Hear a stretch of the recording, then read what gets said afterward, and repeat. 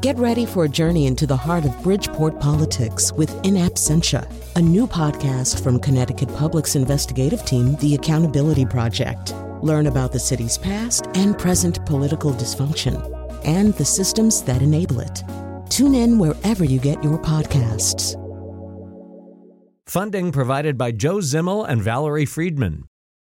I'm Betsy Kaplan here with Chion Wolf asking during your podcast, I'm not sure what time you're listening to this, but we're glad you tune in. We're glad you tune in, I hope every day, but whenever you can. So give us a call, but you have to support the show. We can't do it without your support. 1-800-584-2788.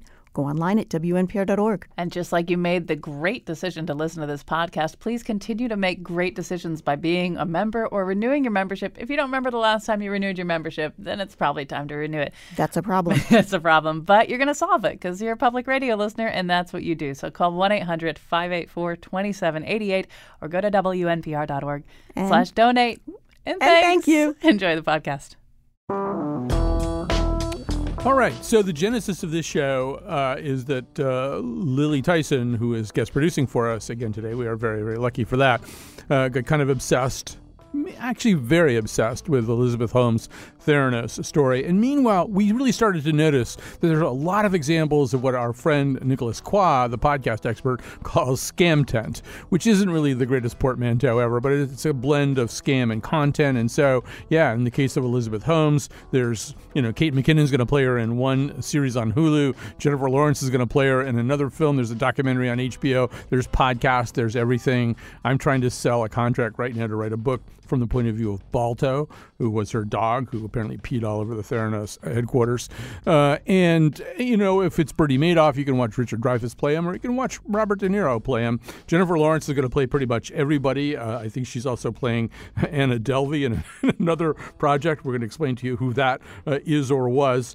We like watching this stuff. Oh, and then, of course, there's the two different Fire Festival documentaries as well. So we're fascinated by it. We're repelled by it. We want to see if we could talk a little bit about why that would be. We wanted to start with, ideally, Maria Konnikova, the journalist, professional poker player, and author of several books, including, most significantly, The Confidence Game. So, Maria, welcome back to our show. We are very happy to have you here. Thanks. I'm thrilled to be back. So, first of all, maybe when we just sort of start with why we want to know about all this stuff, there is an element of schadenfreude, right? I am not the most accomplished person in the world, but I didn't put any money in Theranos, and I didn't get stuck on that stupid island at the Fire Festival with nothing to eat or drink, and I never hung out with Anna Delvey. So I can look at those people and go, I guess, and I can sort of take a little bit of pleasure in their suffering. Yeah, absolutely. I do think there's a little bit of that. And I think that that's been a common theme throughout history when it comes to the way we relate to victims of con artists. We tend to, as a culture, look down on them. We think that they're greedy. We think they're stupid. We think they're gullible, naive. You name the adjective that's not quite the way that one would normally refer to a victim, and it's been applied to con victims. And I think that it is this kind of joint feeling. On the one hand, it's a feeling of superiority, as you mentioned, Colin, that we didn't fall for it and we didn't think we would.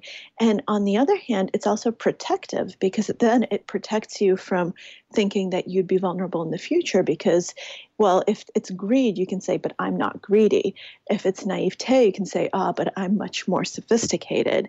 And then these are also, I think that the other side of it is these can be very easy to ignore in the sense of these are actual victims, right? Because no one got killed, no one got robbed. All of these things are crimes of confidence, crimes of trust. And so it's very easy to look at the way that the con artist deftly manipulates the situation and say, oh my God, look at how clever they are. And we admire cleverness. We think that's pretty damn cool. Yeah, I mean, there's a movie that you and I both like called House of Games, which is about con artists. But, there's like a scene where Joe Mantegna is instructing Lindsay Krause on a very simple con at a Western Union window or something. And he is taking advantage of just some poor dupe who clearly, doesn't have a great life or anything like that, but is a little bit too trusting at that moment. And it's a little bit painful to watch, that's going to happen to that person. These stories that we're circulating now seem to be we have a different kind of victim, right? It's the people who wanted to go to the Fire Festival were sort of, the modern equivalent of Eurotrash or something. I mean, we sort of look at them and go, well, if they have a really bad time, I don't care.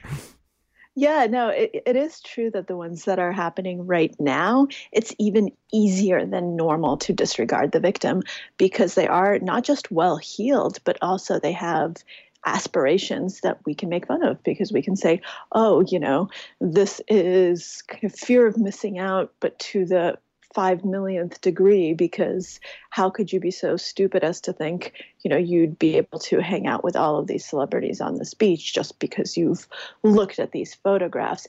How can you be so stupid in the case of Anna Delvey, who pretended to be kind of this aristocrat with all of these connections? How could you be so stupid as to think that, you were actually going to get a free lunch, that you were actually going to be able to dovetail off of all of her connections and become someone, I think, period, at that point. And so we look at that and we think, these people not only had it coming, but I don't even feel particularly bad for them because they kind of deserve it. And with Theranos, I think it's the same thing because you see these really sophisticated investors and you say, well, listen, if a journalist could see that something was wrong, you guys should have been able to. So clearly you didn't want to. So I think it's much easier to amplify this victim blaming. And by the way, I don't agree with anything I just said. I'm just explaining how it works. Right, exactly. So let's look at the other side of this. So we might wrinkle our nose a little bit at some of the people who wanted to go to the Fire Festival or some of the rich and famous people who are kind of wannabe venture capitalists who put money in Theranos so that they can kind of live the Silicon Valley dream. But we do, on the other hand, sometimes elevate the con artist to artist status. There's a reason that second word is part of the name. And maybe you could just say a little bit more about Anna Delvey. I think she's a really interesting example of a person who appears to have brought quite a bit of artistry to what she did. Absolutely. So I do think that there's a reason they're called con artists, or as David Moore called them, and he was a linguist who was a historian of the con and wrote a book back in 1940 called The Big Con. He called them the aristocrats of crime. And I think there's something to that because they do something that almost no other criminal can do, which is actually make the victim complicit in the crime, because in order for a con to work, it takes two. So if you're getting held up, if you're the victim of a robbery, if you're the victim of a violent crime, it doesn't take two. You just happen to be in the wrong place and you're being coerced to do something. But con artists, they do it without any visible coercion. You actually want to do it. You give them their money. You give them your trust. You give them all of these platforms. In the case of social media, you give them kind of this arena in which to operate. And so I think that that's one of the reasons that we admire them, because we say, oh my God, look at how they did it. And Anna Delvey is such a great example of this because she's in some ways kind of the quintessential example of a type of con that's been around for thousands of years. And that's when somebody pretends to be either incredibly wealthy, aristocratic, a celebrity, someone who is close to power. Because there's something in human psychology that makes us really strive to be close to that, to affiliate with that. We think that there's, that it will rub off on us somehow, that it's this halo effect, but one that will not just be part of the person, but will actually rub off on us. And so you have throughout history people pretending to be, fake counts and countesses. We had lots of fake Rockefellers. How many Anastasia Romanoffs have we had throughout history? Right. The moment that there's someone who can pretend to be, we've had, illegitimate children of jazz musicians, Miles Davis, all of these famous con artists who pretend to be famous. And Anna Delvey did this incredibly well because she just she didn't even have to use the Rockefeller name or the Carnegie name or anything like that. She just kind of crafted her own. And she said, yes, I'm not going to quite tell you who I am, but this will make you think that I'm even more important because I'm not throwing it in your face. I'm kind of subtly telling you that I have access to all of these influential things. And yes, I'm probably an aristocrat, and oh yes, I have these familial ties, but without throwing it in anyone's face. And she also was incredibly adept at using all of the new technologies that con artists now have at their disposal, all of the social media that one can use to establish these days credibility, to establish an image, to establish gravitas. So she is just, if you look at how she used Instagram, how she used all of these accounts, it's quite brilliant. And you have to have a grudging admiration for it, because she was able to very strategically place pictures, locations, just realize it's beautiful psychology, because she realizes exactly what's going to appeal to you, exactly what is going to make her seem more powerful, and then she does that. And she does it in a way that it's very organic, and she's not putting it in your face. Instead, you just follow her on Instagram, and all of a sudden you say, wow. I know you've said in the past, Maria, that that scammers and scams often thrive on periods of transition. And I think you just kind of highlighted one. I mean, there was a time where maybe it made sense to try to claim that you were a Rockefeller or a Romanov, and particularly because at the time, the technology to prove that you wasn't particularly sophisticated. You could probably get away with that for a while. These days, though, there's this entire new class of people that they don't have to have a name like that. There's a way in which the entire apparatus of what makes people rich and famous is really, really different now. I mean, the modern equivalent of a Rockefeller is maybe a Kardashian, but beyond the Kardashian lie a whole bunch of people whose names I don't know, but who are, in a certain sense, rich and famous. So it seems like a very penetrable citadel, that particular group. Absolutely, especially if you can understand how to wield social media. And I think that that's actually another moment of transition right now. So socially, we are living in a time where norms have shifted very, very quickly. We have all of these new technologies. I'm talking about social media. If you and I had been having this conversation, 20 years ago, that wouldn't have even really been a term, or it would have meant something totally different. Even 5 years ago, there were so many fewer platforms. And it seems right now, every single day, I log on to one of the old school things like Twitter and discover all of these new things that I didn't know existed. Like, what's TikTok? What are all of these different things? And this is happening so incredibly rapidly that I think it's really kind of keying in on our discomfort with seeming like we don't belong, our discomfort with seeming old, seeming out of touch. We want to feel like we're hip and we're with it. And so I think that right now that actually makes us much more vulnerable to be conned in this particular fashion, because it's much more socially acceptable. It makes us feel like we have more social capital if we just nod our heads and say, oh, yeah, I know exactly what that is. And then you quickly try to figure it out and try to catch up, rather than say, oh, I'm not on social media. You have to really earn the right to say, I'm not on social media. I think one of the Kardashians could probably say that, but no one else could really get away with it. And con artists can really tap into that discomfort and use it to their advantage, because we want to feel hip, and so we're not going to question as much. We're just going to kind of accept it and say, oh, wow, yes, I want to be part of this, rather than say, okay, let me scrutinize, let me do some background digging, let me see if this is really legitimate. I mean, before the show started, you and I were talking about Instagram influencers, and at a certain point in the case of the Fire Festival, the organizers became very interested in recruiting Instagram influencers and comping them and offering them luxury accommodations, which really didn't exist, like all the other luxury accommodations. But they really sort of saw that as the key to selling this castle in the clouds that was this rock concert in the Bahamas, and which is weird, because it's exactly what you're talking about. It's a term that didn't exist 2 years ago. What was it, and now it's a thing. It's something a sort of artificial bond of trust in somebody who's on Instagram. Absolutely. And you see some of these accounts and you have no idea who they are. You didn't know the name even a day ago. And you look and you say, oh my God, who is this person who has hundreds of thousands of followers. This is crazy. And people are actually listening to what they say. And it's this entire subculture. And I think that a lot of it is fueled by this kind of transition and this technological change and the fact that people do want to seem with it.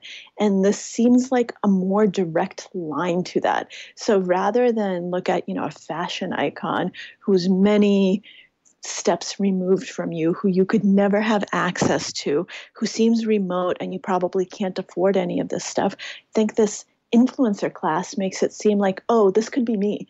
There's also this sense of opportunity that I could be the influencer, but I can also be as cool as the influencer by using all of these things that seem in my reach.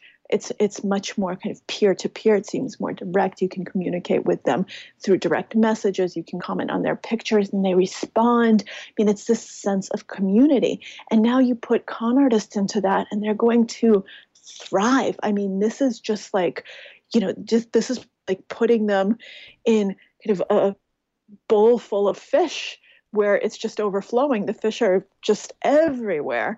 And all of a sudden they're this one shark and they say, ha, ha, ha, ha, ha, look at this really, really tasty breakfast, lunch, and dinner. I'm going to be able to feast forever. And they can, because this is really a climate where that can thrive until people start getting a little bit savvier. But I actually don't see that happening anytime soon because it's just so foreign to human psychology to not want to be part of a community like that. Maria Konnikova, I want to ask you also, this is something we talked about in one of our meetings about this show, about what's going on in the minds of the con artist, him or herself. I mean, I find myself wondering if Bernie Madoff or Elizabeth Holmes or Billy McFarland, the fire guy, or Anna Delvey, if they somehow or other really do believe that they're just one wire transfer away from making this whole thing work. That's a very good question. And I would say that the answer is no. I don't think that they actually believe it. And I think we have, in all of the cases that you cite, I do think that we have evidence that seems to show that. With Bernie Madoff, if you look at how he was running his business and how a lot of Ponzi schemes work, it becomes very clear at some point that this is just going to be a Ponzi scheme. At the beginning, when something like that just starts out, you often have moments of just someone thinking that it's going to be temporary, someone thinking that, oh, I'm going to cook the books this one quarter and then the next quarter everything's going to be okay. And then obviously it doesn't become okay. And so it starts perpetuating. So that happens. But someone like Bernie Madoff, this went on way too long and was way too big.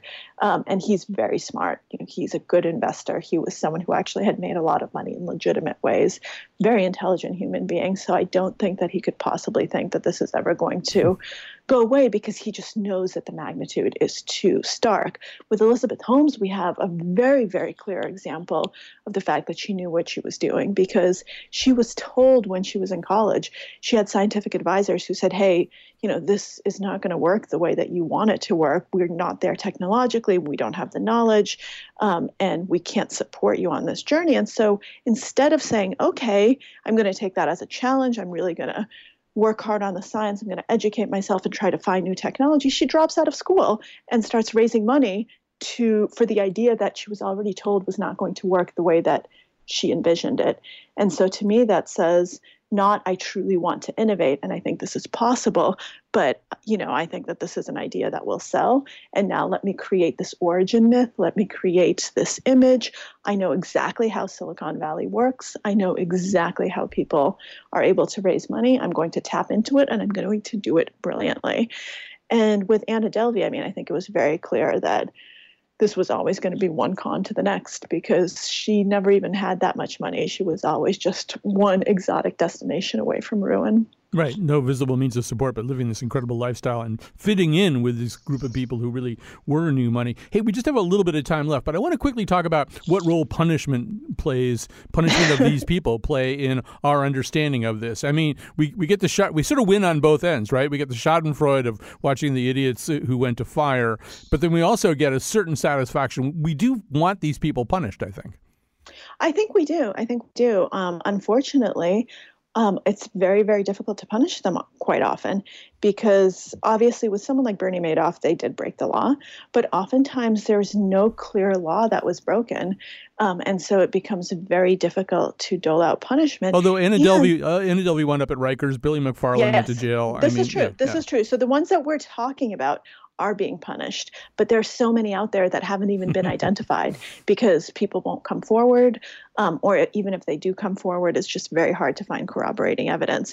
But yes, I think we do like to have this neat little bow at the end of the story to say, well, they got punished, but we probably actually don't want to see them punished too hard.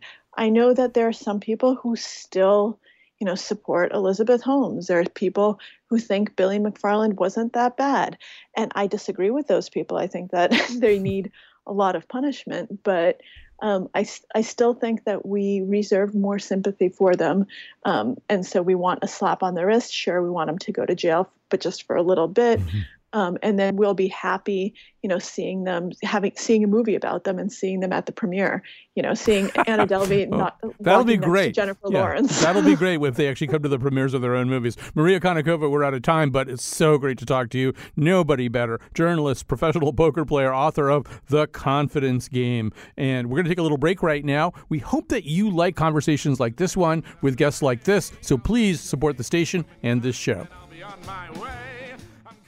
Hey, it's Chion Wolf here with Betsy Kaplan, taking a second out of your podcast. I know you thought you were totally off the hook from listening to the live fundraising, but we just want to take a second to say thanks for tuning in. And also, please help us keep this coming into your podcast feed. The number to call to be a member or renew your membership is 1-800-584-2788 or WNPR.org/donate. And you have lots of advantages listening to the show on podcast, because we're only going to speak to you for about 20 seconds, maybe 50 seconds, unlike 5 minutes. So reward us with the fact that we're speaking to you less time. We're taking less time out of your enjoyment of this great show that you're listening to. Give us some support to keep these shows going, no matter how you listen to them. 1-800-584-2788 or go online at WNPR.org. All right, in this segment, we're going to focus a little bit on the particular scam that got us interested in this whole phenomenon in the first place. That's Theranos and Elizabeth Holmes. Before I even introduce our guest, Alison Willmore, let's hear one of the easiest clips in the world to find, Jim Cramer predicting something incorrectly. Just one last question. To me, it's reasonable to compare you, I usually don't do this, to Steve Jobs and what he did for computing. I regard you as a visionary, next-generation person. Is this the kind of ridiculous pressure that nobody needs? Steve Jobs was, I don't think there is another Steve Jobs. He was a phenomenal entrepreneur. We've got an incredible opportunity to try to uphold a legacy in Silicon Valley of changing the world. And disrupting the world. We're working 24/7 to do it. All right, so Alison Willmore, a critic and culture writer for BuzzFeed, has written about the Elizabeth Holmes phenomenon and story, and she's joining us now. Hi. Hi. Thank you for having me. So we should begin just by saying that if Elizabeth Holmes could participate in the profits of all the culture that's going to be generated by her story, whether it's the Jennifer Lawrence movie or the Kate McKinnon TV series or the incredibly successful Bad Blood book by John Carreyrou or the Dropout podcast, she could probably fund Theranos for another couple of years if she were eligible to get some of the money from this. Why is it that we can't stop watching this story? Yeah, I had joked to my editor before writing this piece that there was kind of the Elizabeth Holmes industrial complex. And certainly hers is a story that we can't seem to help re-examining in different ways, both in nonfiction and fiction. I think it's because it seems like this really, in particular, telling story about Silicon Valley and the tech industry and VC funding and the ways in which we really want to, kind of deify heads of companies as these visionary geniuses who are going to save the world. I think that we're kind of attached to that idea.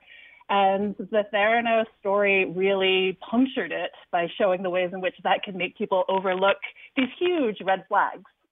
Yeah, and I also think that part of the story also is that a lot of the people who were duped by Elizabeth were not necessarily the sort of nameless, faceless venture capitalists who really, are very good at investigating these kinds of things and calculating risk. A lot of it were sort of rich and famous venture capitalists, wannabes, and her board is stacked with all these old men who are former cabinet officials, people who are kind of well known for other things, or even sitting cabinet officials in at least one case, who are really well known for other things, who somehow or other are seduced by her combination of savvy and perhaps even the fact that she's an attractive young woman.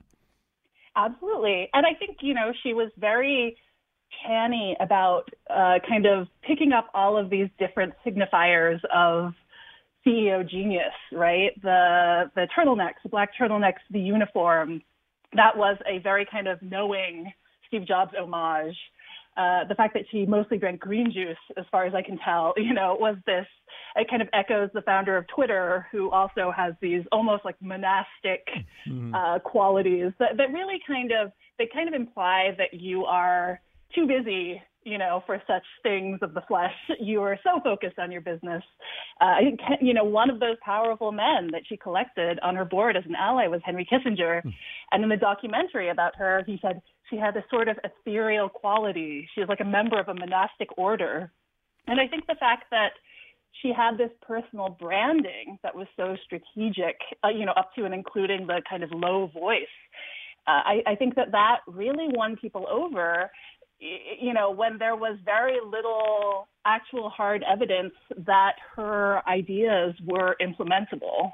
Right. And as far as we can tell, even the low voice is not her real voice, right? Right.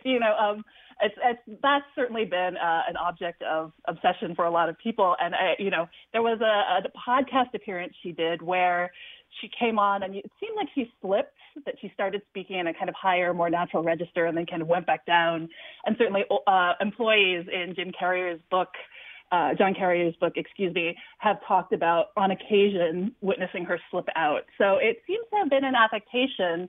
And I think you could argue it's one that was intended to combat, I think inherent gender bias in the mostly men who she was kind of trying to impress and win over.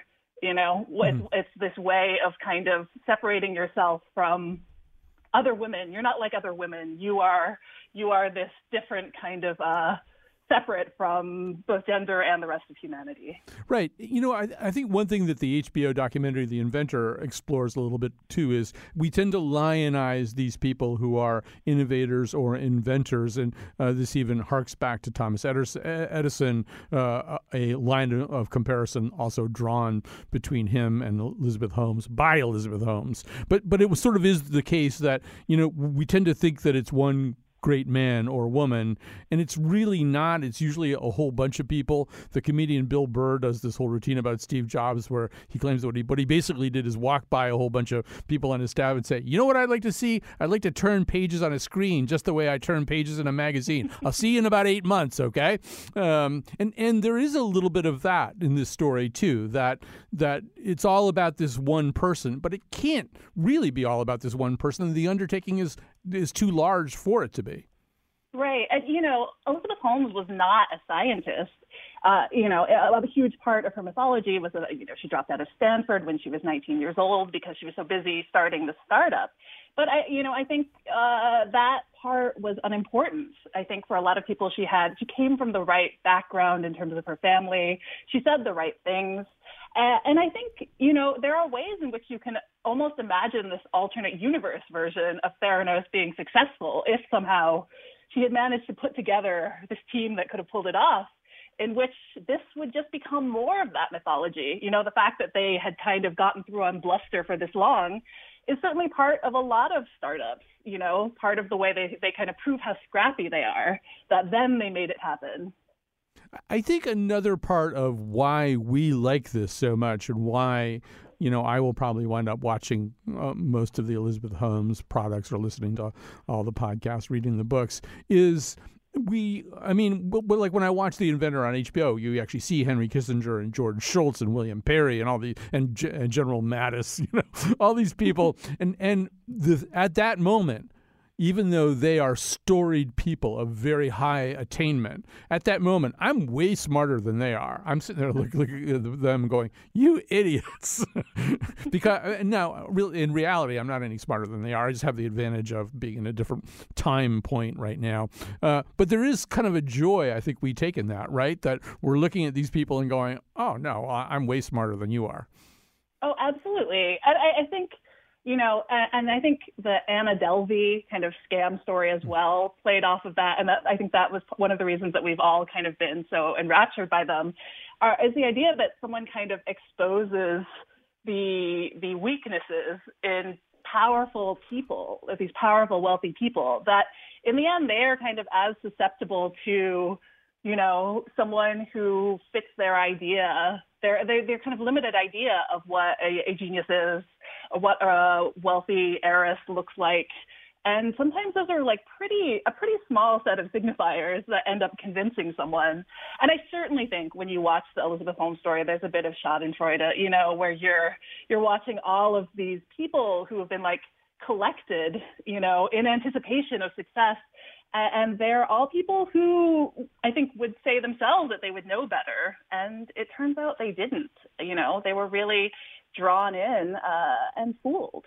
I think these things also, they function as Schadenfreude for us, but they also function kind of as horror movies for us too, particularly in the sense that we're constantly looking at and bewildered by and uncertain of a whole range of so-called truths that are being put out to us in a very kind of deranging media system. So, yes, is this new thing I'm reading about, is it really any good, or is it another piece of hokum? How will I ever figure that out? Or this thing is backed by these 5 Instagram influencers, except were their loyalties bought by somebody as part of some marketing plan, or can I really believe in my cherished Instagram influencers? It seems like it's a world that's increasingly difficult to navigate in that way, and these stories tap into our horror at it.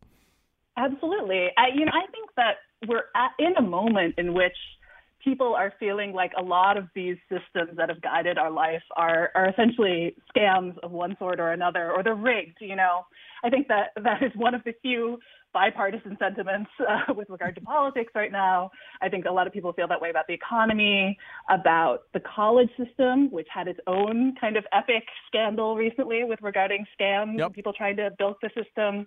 The Fyre Festival, which really exposed the way it takes very little, a bunch of Instagram influencers to kind of pass off this giant event that people got on planes for. And so I think in some ways these scam stories speak to that, but they also, they speak to exposing the fact that these systems are all in some ways rigged, that they are rigged to favor certain qualities, and that is exposed when we see people take advantage of those elements, and are able to get really far without actually having anything to back that up. Right. I mean, you mentioned bipartisan sentiment, but another aspect of this is that in the 2016 election, we now know from the Mueller indictments, Russian operatives came over here and assumed the identities of dead people and took their social security numbers and created social media presences for them, which seems very much connected to some 19th century con or hustle. So, yeah, I think, it's penetrating every aspect of our life. Alison Willmore, so great to talk to you, critic and culture writer for BuzzFeed News. You should definitely read Elizabeth Holmes' Scam is Over, but her story will go on forever. Absolutely true. Let's take a quick break. We're going to come back. We're going to talk about one more area of ways in which integrity either is or isn't compromised. That is in the music business.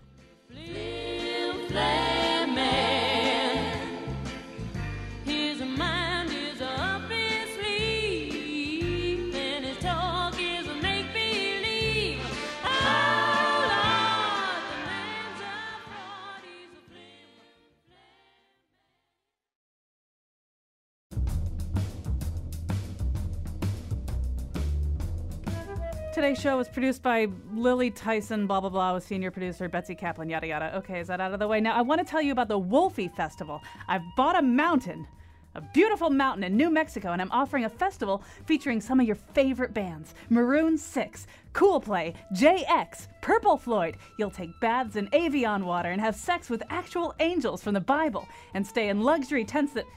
Who are you guys? You can't handcuff me while I'm on the air. Did that wire transfer not come through? Because I've been having a problem with my Swiss investors. Don't touch me. I'm a former Navy SEAL. Okay, on tomorrow's show, the Nose talks about Beyonce and the man who broke Jeopardy. And now, back to Colin. Can I call my lawyer? All right, so that sounds like a fairly ugly situation that's developing there. We're going to talk now to Craig Jenkins, a music critic of New York Magazine. I am, as I frequently stress, incredibly old. So I remember how weird it was when George Harrison, who had already been a Beatle and had nothing left to prove, presumably, got caught, probably unconsciously, plagiarizing damn near note for note the song He's So Fine in order to create My Sweet Lord. And that's sort of what musical plagiarism was for a while, I think, when you could get caught that way. But Craig Jenkins, now music is so much a pastiche, a kind of layering of a bunch of musical ideas and sampling of just this or that sequence of notes played in a specific way from an older song. I think it's gotten a lot more complicated. It's not as simple as He's So Fine and My Sweet Lord, right? You're really looking at a layer cake. Yeah, you have people who are paid to create vibes, from other songs, and people who are actively listening to other music, from other artists, and taking a piece of that for themselves very intentionally. In addition to people who are doing this stuff subconsciously. All right. So we're going to, first of all, we should say that there's a really fascinating series done in Vulture that includes the writing of Craig Jenkins looking at this whole question. But let's pick one of the things just to give people an example. So we're going to begin by hearing a little clip of Hotline Bling, the Drake hit. You used to call me on my cell phone late night when you need my love. Call me on my cell phone late night when you need my love. And I know when that hotline blink, that can only mean one thing. I know when that hotline blink, that can only mean one thing. All right, so that's that.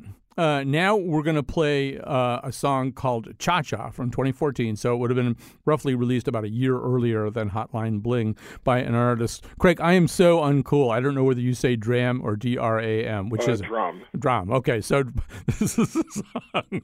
I just revealed myself as deeply uncool. All right, so this is the song Cha-Cha. I like to cha-cha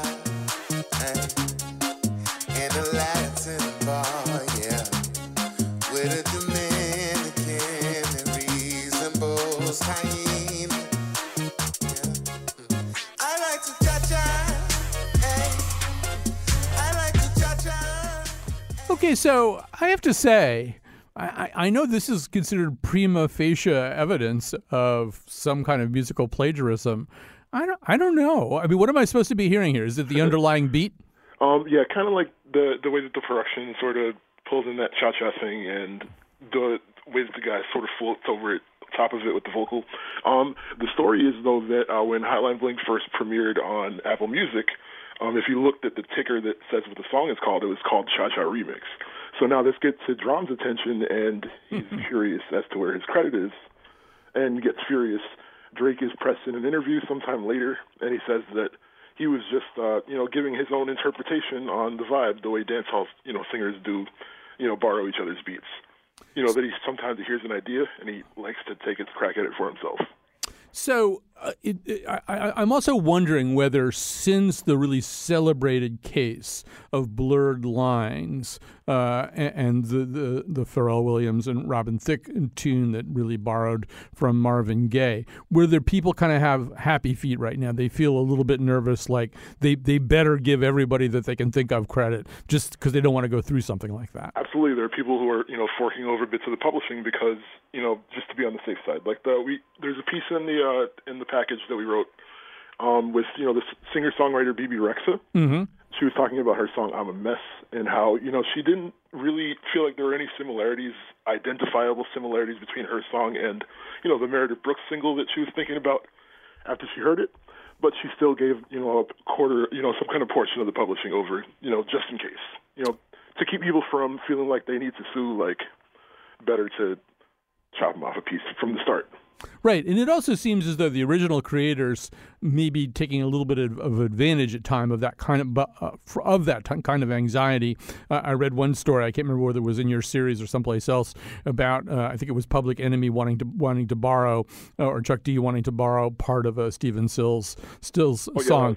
Yeah, and they wanted 175% royalties, which is to say 100% royalties of that song and 75% of some other song on the same album, which seems a little bit greedy.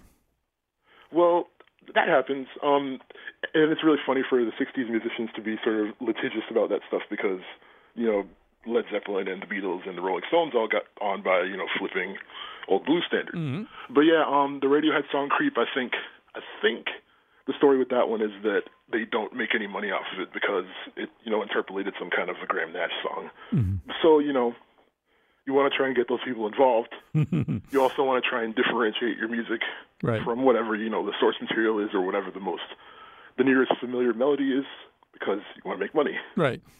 Let's take another example of this. This is the Ariana Grande song 7 Rings, which wound up getting, quote unquote, kind of compared to a whole bunch of other different songs. But let's hear Ariana Grande first.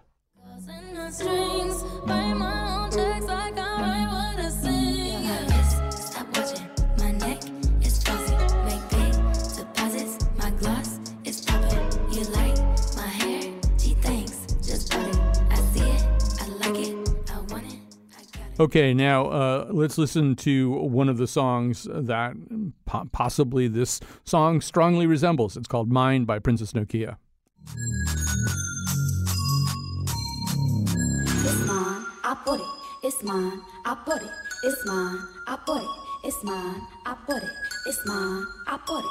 It's mine, I put it. It's mine, I put it. Okay, there are at least two other songs that Ariana Grande may or may not have borrowed from in creating 7 Rings. I don't know. This time, I kind of see what Princess Nokia might be complaining about, but maybe you can put it into words for me. Well, in hip hop and R&B, cadences become very popular, and a lot of people try them out. And so the Nokia song was, I think, the second one that I had heard that someone had used, that specific sort of way of phrasing the words. And Ariana Grande did it again. And, it became a big argument because there were suddenly 3 or 4 artists claiming to have, created different pieces of it. But really the story is that's kind of just the way hip-hop works right now. Someone comes up with a cool way to say something, and then everyone else kind of, takes their own crack at it. Right. I mean, there's legal and illegal ways of doing it, but I think that 7 Rings isn't like a case, isn't an actionable case. Right. It's the way that she's saying the words. So, we only have about a minute left, but I don't know. Isn't that the way music works? I mean, musicians have always said to me, if you hear something that you think is totally original, that just means you haven't heard the earlier source material. Absolutely. In a way, you kind of have to throw up your hands, don't you, Craig? You do. But throwing people some money ahead of time seems to make people happy, and it seems to be cutting down a little bit on cases like, the Blurred Lines one. Right. Eventually there'll be a song credit that's like 18 people on it, Oh, that's happening now. It'll sample a song, and then everyone who had anything to do with the writing of it, and if that song sampled a song, suddenly you end up with songs, on people's new albums with 20 and 25 songwriter credits. That's all right. Happening. I can't even make up something absurd enough to exceed the current reality. Craig Jenkins from New York Magazine, thank you so much for joining us. Now we're going to go to a little break. Our show is over, but people are coming on to ask you to support our show. Really need you to do this. We're coming to the end of the fund drive. It's going to end tomorrow. So I really hope that you will listen to these people and do what they ask you to do. It really helps us if you pledge during our time slot.